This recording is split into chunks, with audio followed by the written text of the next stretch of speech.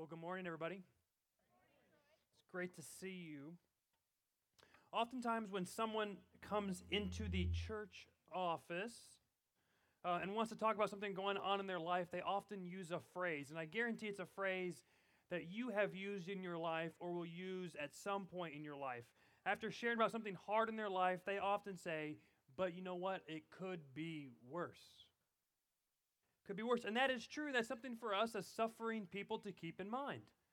People have had it worse than us, and we can think hypothetically about how our suffering could become worse. But the opposite is true as well. In your happiest, most excited, most highlighted moment of your life, you as a Christian can say, it is only going to get better. A Christian can say this because even in your best day, in your best moment, it cannot compare to the future of enjoyment that God has planned for you. The greatest joy you could think of right now, the greatest joy you could feel right now is simply a foretaste, an appetizer for the glories of eternity. As a Christian, you can look at every joy, every happy moment in your life as God preparing you for eternity. So the laughter of a child, the sight of a Grand Canyon, that first bite of your favorite meal that your mom cooked you, all those little pleasures in life are a grace of God. And a reminder to us that one day we will experience and feel that joy forever. That it will not fade. It will never become just normal to us or routine. Even this morning, there's a sense of pleasure and happiness as the breeze is coming through, as you're sitting in the shade. It's a celebration, and yet maybe in a few hours, maybe by tomorrow, that feeling you feel when you're all singing together is going to maybe fade. That happiness. And yet with God in eternity, there is no such thing as a fade. Joy upon joy, every moment. God gives us these pleasures in life, even the little ones, to whet our appetite for heaven. And we can say, it's only going to get better than this. But our world, our culture that doesn't believe in Jesus lives for those moments of happiness and joy. The world that disbelieves in God only has moments and seasons of happiness. Now, they do feel joy when their child laughs. They do love the sight of the Grand Canyon. They love to eat their favorite food. But if they don't turn to Christ, they cannot say honestly, it's only going to get better than this. Without God, all we live for are seasons and moments of pleasure and happiness. That's all we have. And as that stuff fades and it's limited, we want more. We are unsatisfied. And yet, if we have God, we have a future so bright and so glorious and so real that we can't even imagine it. We are finishing up our study through the 66 chapters of Isaiah this morning. But this morning, we're just going to look at the final 9 verses in chapter 65. So if you have a Bible, turn there.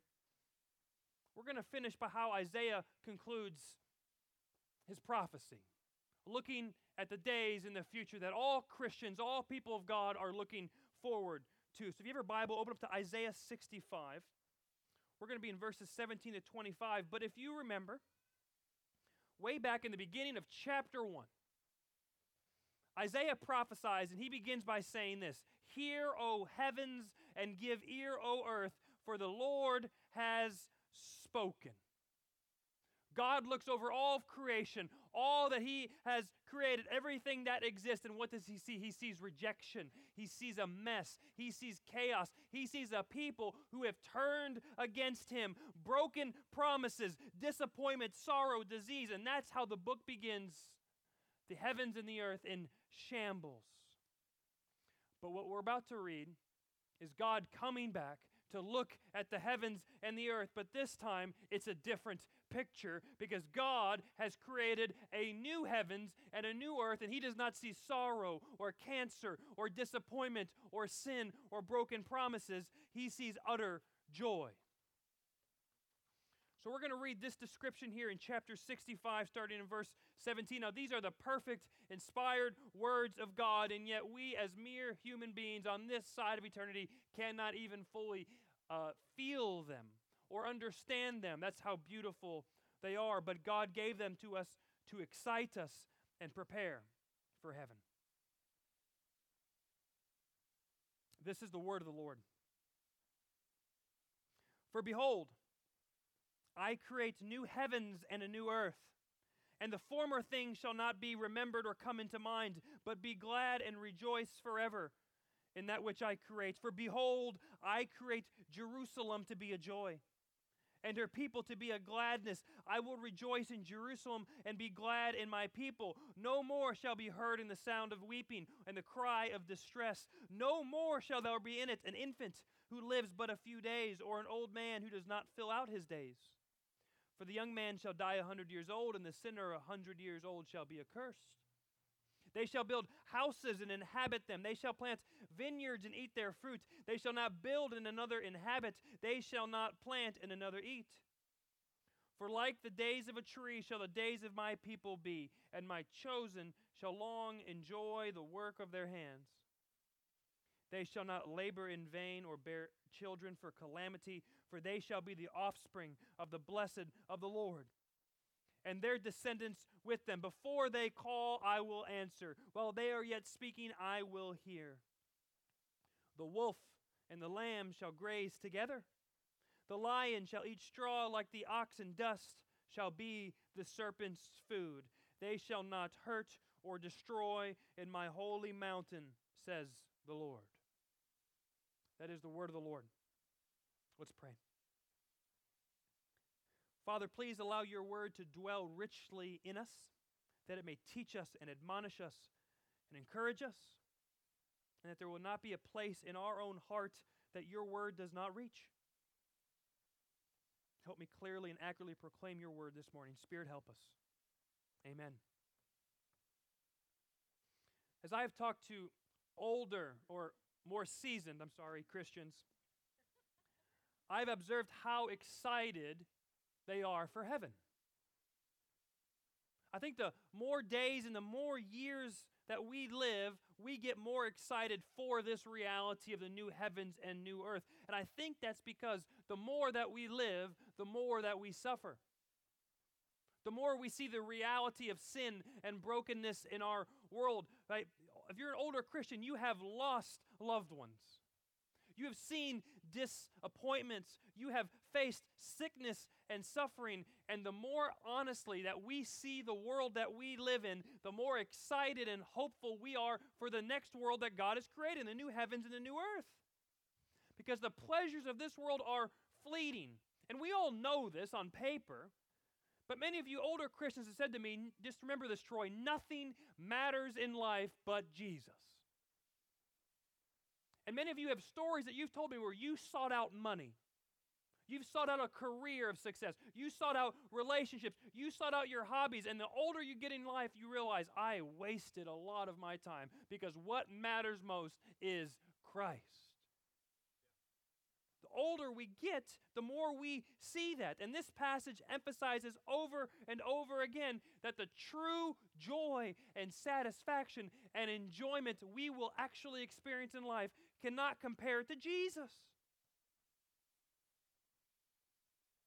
Money doesn't come close. Dreams and aspirations can't compete. No, our future in the new heavens and new earth will be one of perfect enjoyment. And that's exactly what the main point of this passage and the sermon is this morning. So I want to give it to you. It's in your bulletin as well.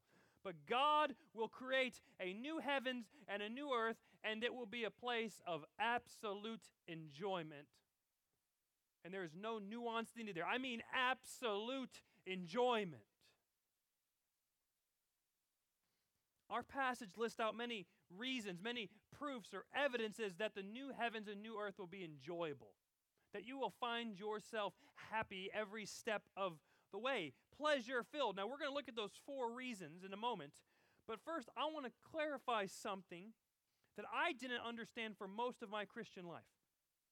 As a kid, I was taught that if you believe in heaven, if you believe in Jesus, you'll get to heaven with God and you'll spend eternity with Him in heaven. And that is partially true, and yet not fully true. Now, there is a heaven. It's real right now, right? If you have loved ones who believed in Jesus, they are in heaven right now. But the majority of our eternal life is not going to be in a heaven somewhere, but it's going to be in the new heavens and the new earth.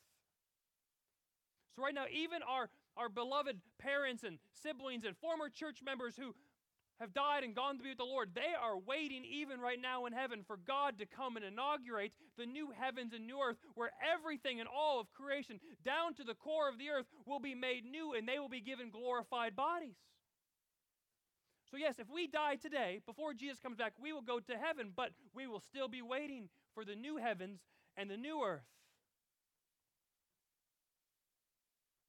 where we will absolutely enjoy Him.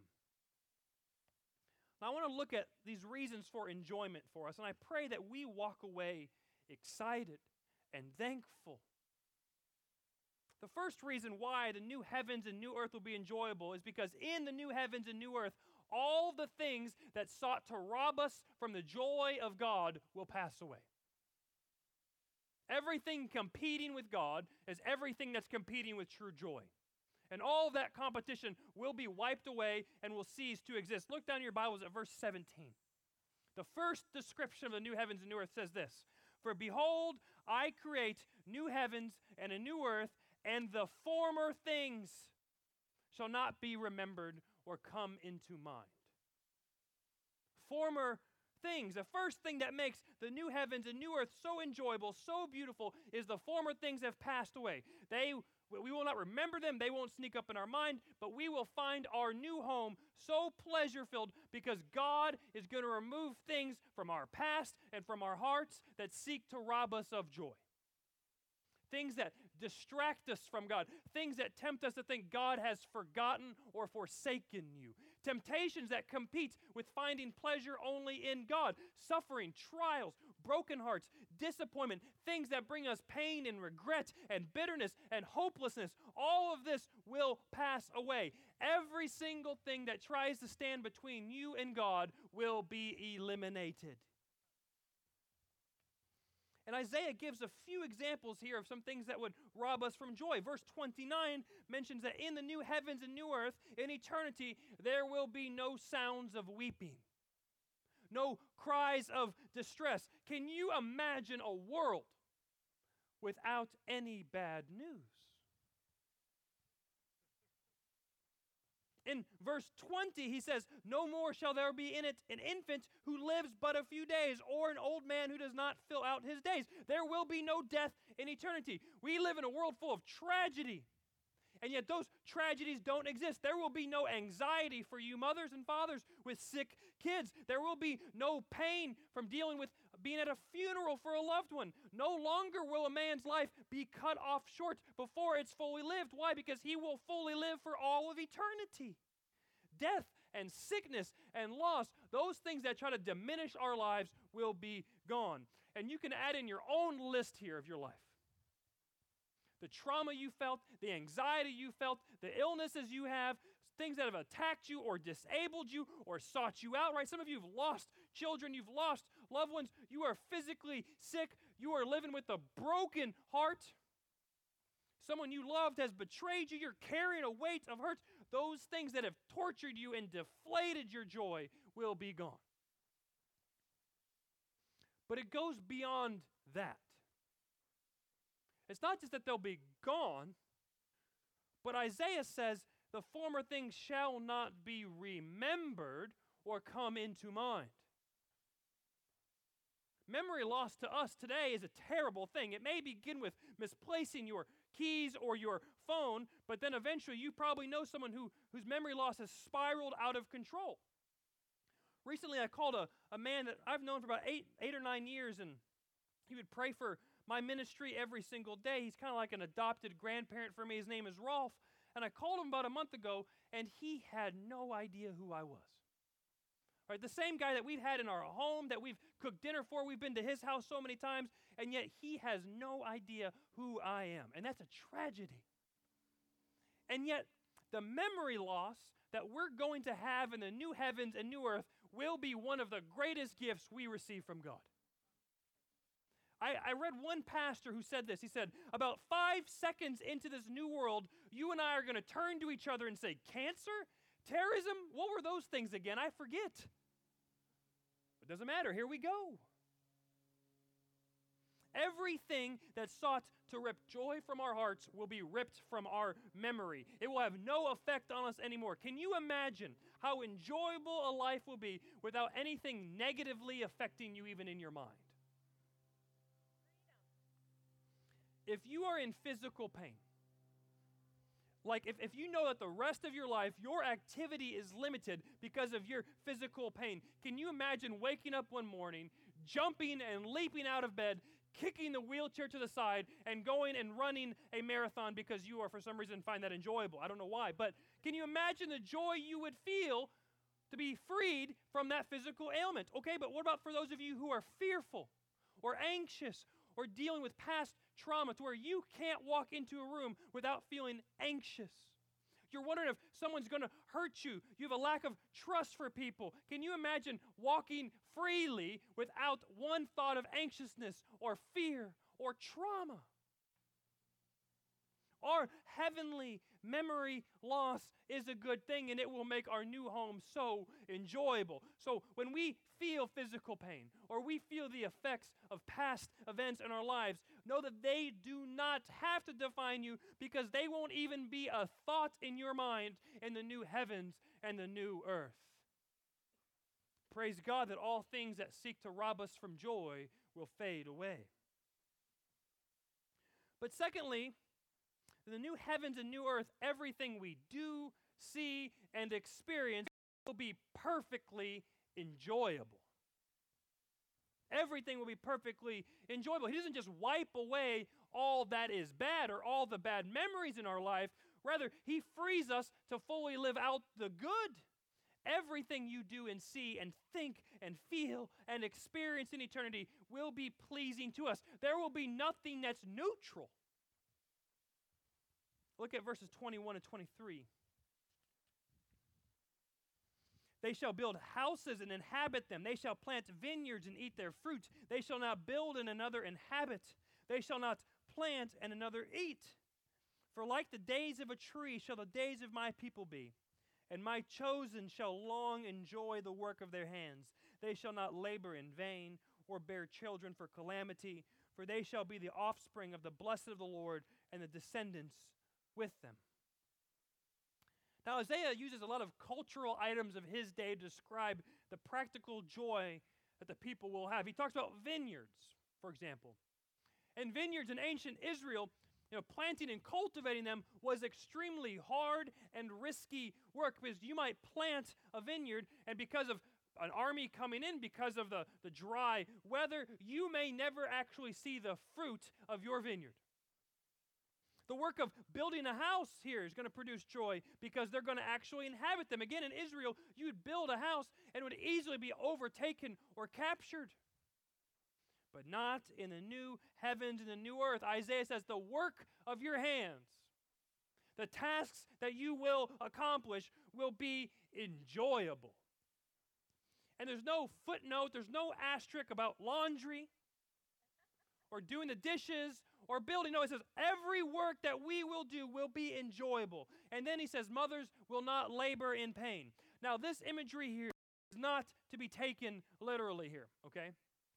There will not be children being born in the new heavens and new earth. And I don't know if we're responsible for building our own houses, if they're already there. I'm not sure. If that's the case, I'm going to need some help to build it. But Isaiah is describing things from his own culture that will be completely transformed. No, there will not be childbirth, but if there were, there would be no pain. It would only be enjoyable. I do not know if there will be TV and movies in eternity. I don't know if there will be sports or what kind. I don't know what the work of our hands will be, but that's what we're really curious about, right? We think of what we enjoy right now, and we say, oh, is there going to be fishing in heaven? Will there be hunting? Oh, will that sport be there? Will that hobby be there? Will woodworking be there? Well, we think about that because those are the things that bring us pleasure and joy today. And what this passage is saying is, Don't be so worried about if baseball or painting or woodworking or hunting is in the new heavens and new earth. Know this, everything you do will be full of joy. You will not have one mediocre small talk conversation in the new heavens and new earth. You will not have an average day in the new heavens and new earth. You will not eat a meal that you consider so-so. It will be joyful. Many of you right now work a job that you hate or dislike, and you hate getting up in the morning, you dread it. That's no longer the case. What this passage is saying is God is going to create Jerusalem to be a joy. The city that we're going to be living in, that imagery of the future heavenly city, the new heavens and new earth, it doesn't just have joy, it is joy. Right, there's not one step you will take physically in the new heavens and the new earth where you are not experiencing pleasure and enjoyment. So that thrill that you do feel on a roller coaster is just an appetizer for the new heavens and new earth. That beautiful landscape of that lake or your hunting land is just a foretaste of how you will feel when you wake up in the backyard in the new heavens and new earth. The joy you feel from your most treasured relationship today is just a glimmer of what you will feel every single day in the new heavens and the new earth. God is a God of joy. And our future is with Him entirely. So what that means is all that we do and think and feel and experience will be joyful because we are without God and nothing can limit God. Thirdly, we find the new heavens and new earth so enjoyable because there will be nothing but joyful harmony and peace. In the new heavens and new earth, there will be harmony and peace. Look at verse 22. It says, they shall not build and another inhabit. They shall not plant and another build. There will be such relational harmony and peace that there is no threat of someone overtaking your house. Right? Israel was always fearful, especially in Isaiah, of these Assyrians coming in or Babylon coming in. There's not going to be another nation to kidnap or destroy. Whatever you plant in the ground will not be taken. Not even a squirrel is going to steal your tomatoes.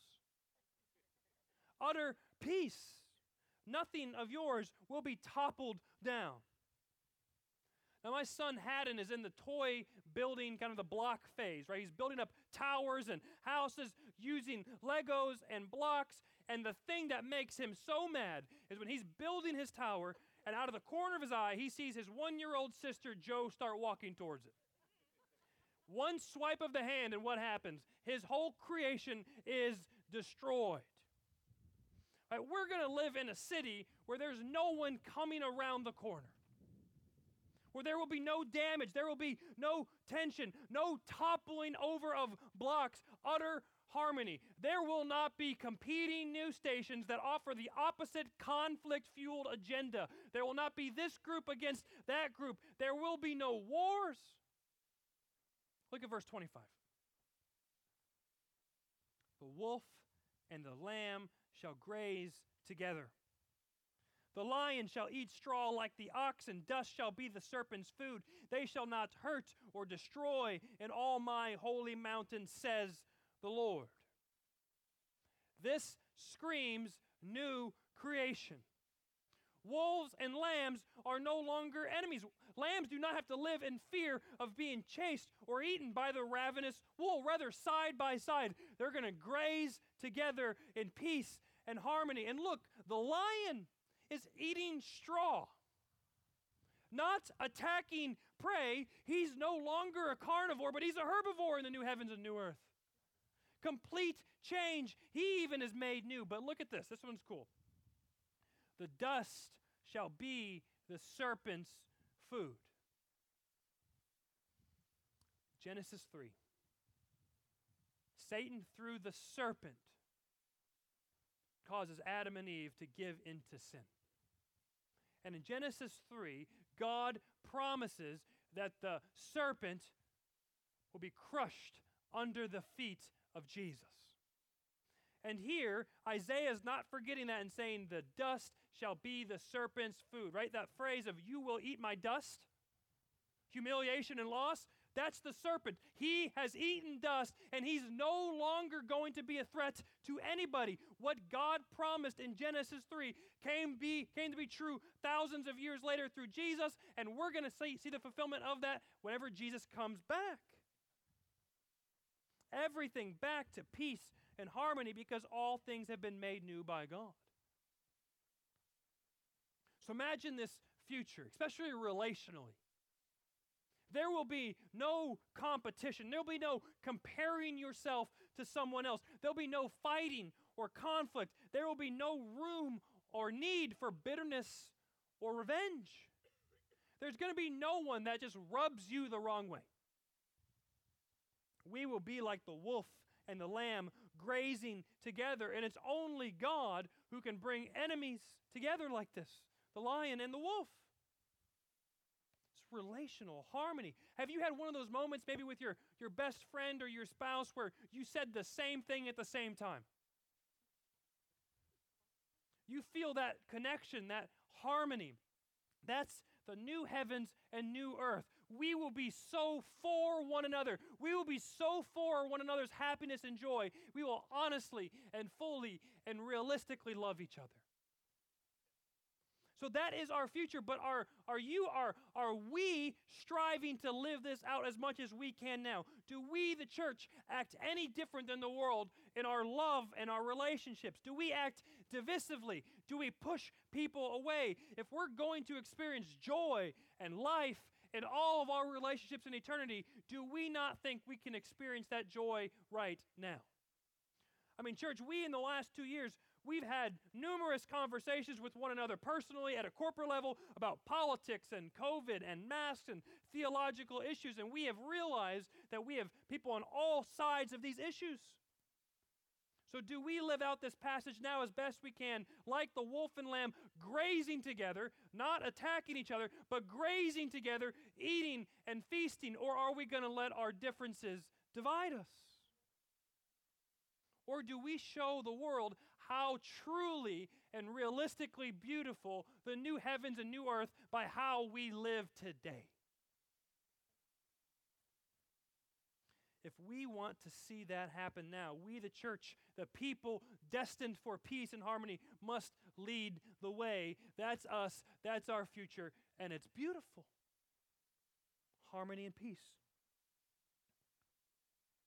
But fourth and finally, the last reason that Isaiah tells us the new heavens and new earth will be enjoyable is because there we will fully enjoy God and fully feel the joy God has for us. We will fully enjoy God and fully feel the joy God has for us. If those first 3 points seem really good for you, great. But this fourth point from Isaiah is the point that matters most. Yes, it's great that death is gone. Yes, it's great that there will be peace and harmony. But the greatest joy that we get is that we get God fully. We get God fully, and we will fully get God. Look at verses 18 and 19 one last time. Isaiah writes, "But be glad and rejoice forever in that which I create. For behold, I, the Lord, create Jerusalem to be a joy, and her people to be a gladness. I will rejoice in Jerusalem and be glad in my people. No more shall be heard of it in the sound of weeping and the cry of distress."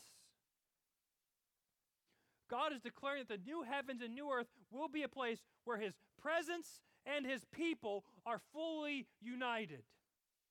Fully united. Now, Christian, right now you are in Christ. You are united to Jesus, but you are not fully experiencing that union yet. But in the new heavens and the new earth, you will fully experience the love and the joy and the warmth of God. All right, if you go out to the beach on a sunny day, you're going to put sunglasses on or you're going to wear a hat. You can still see the sun, you can still see the light, but that hat and those glasses are limiting the sun's brightness. Right now, many of you are sitting under the shade.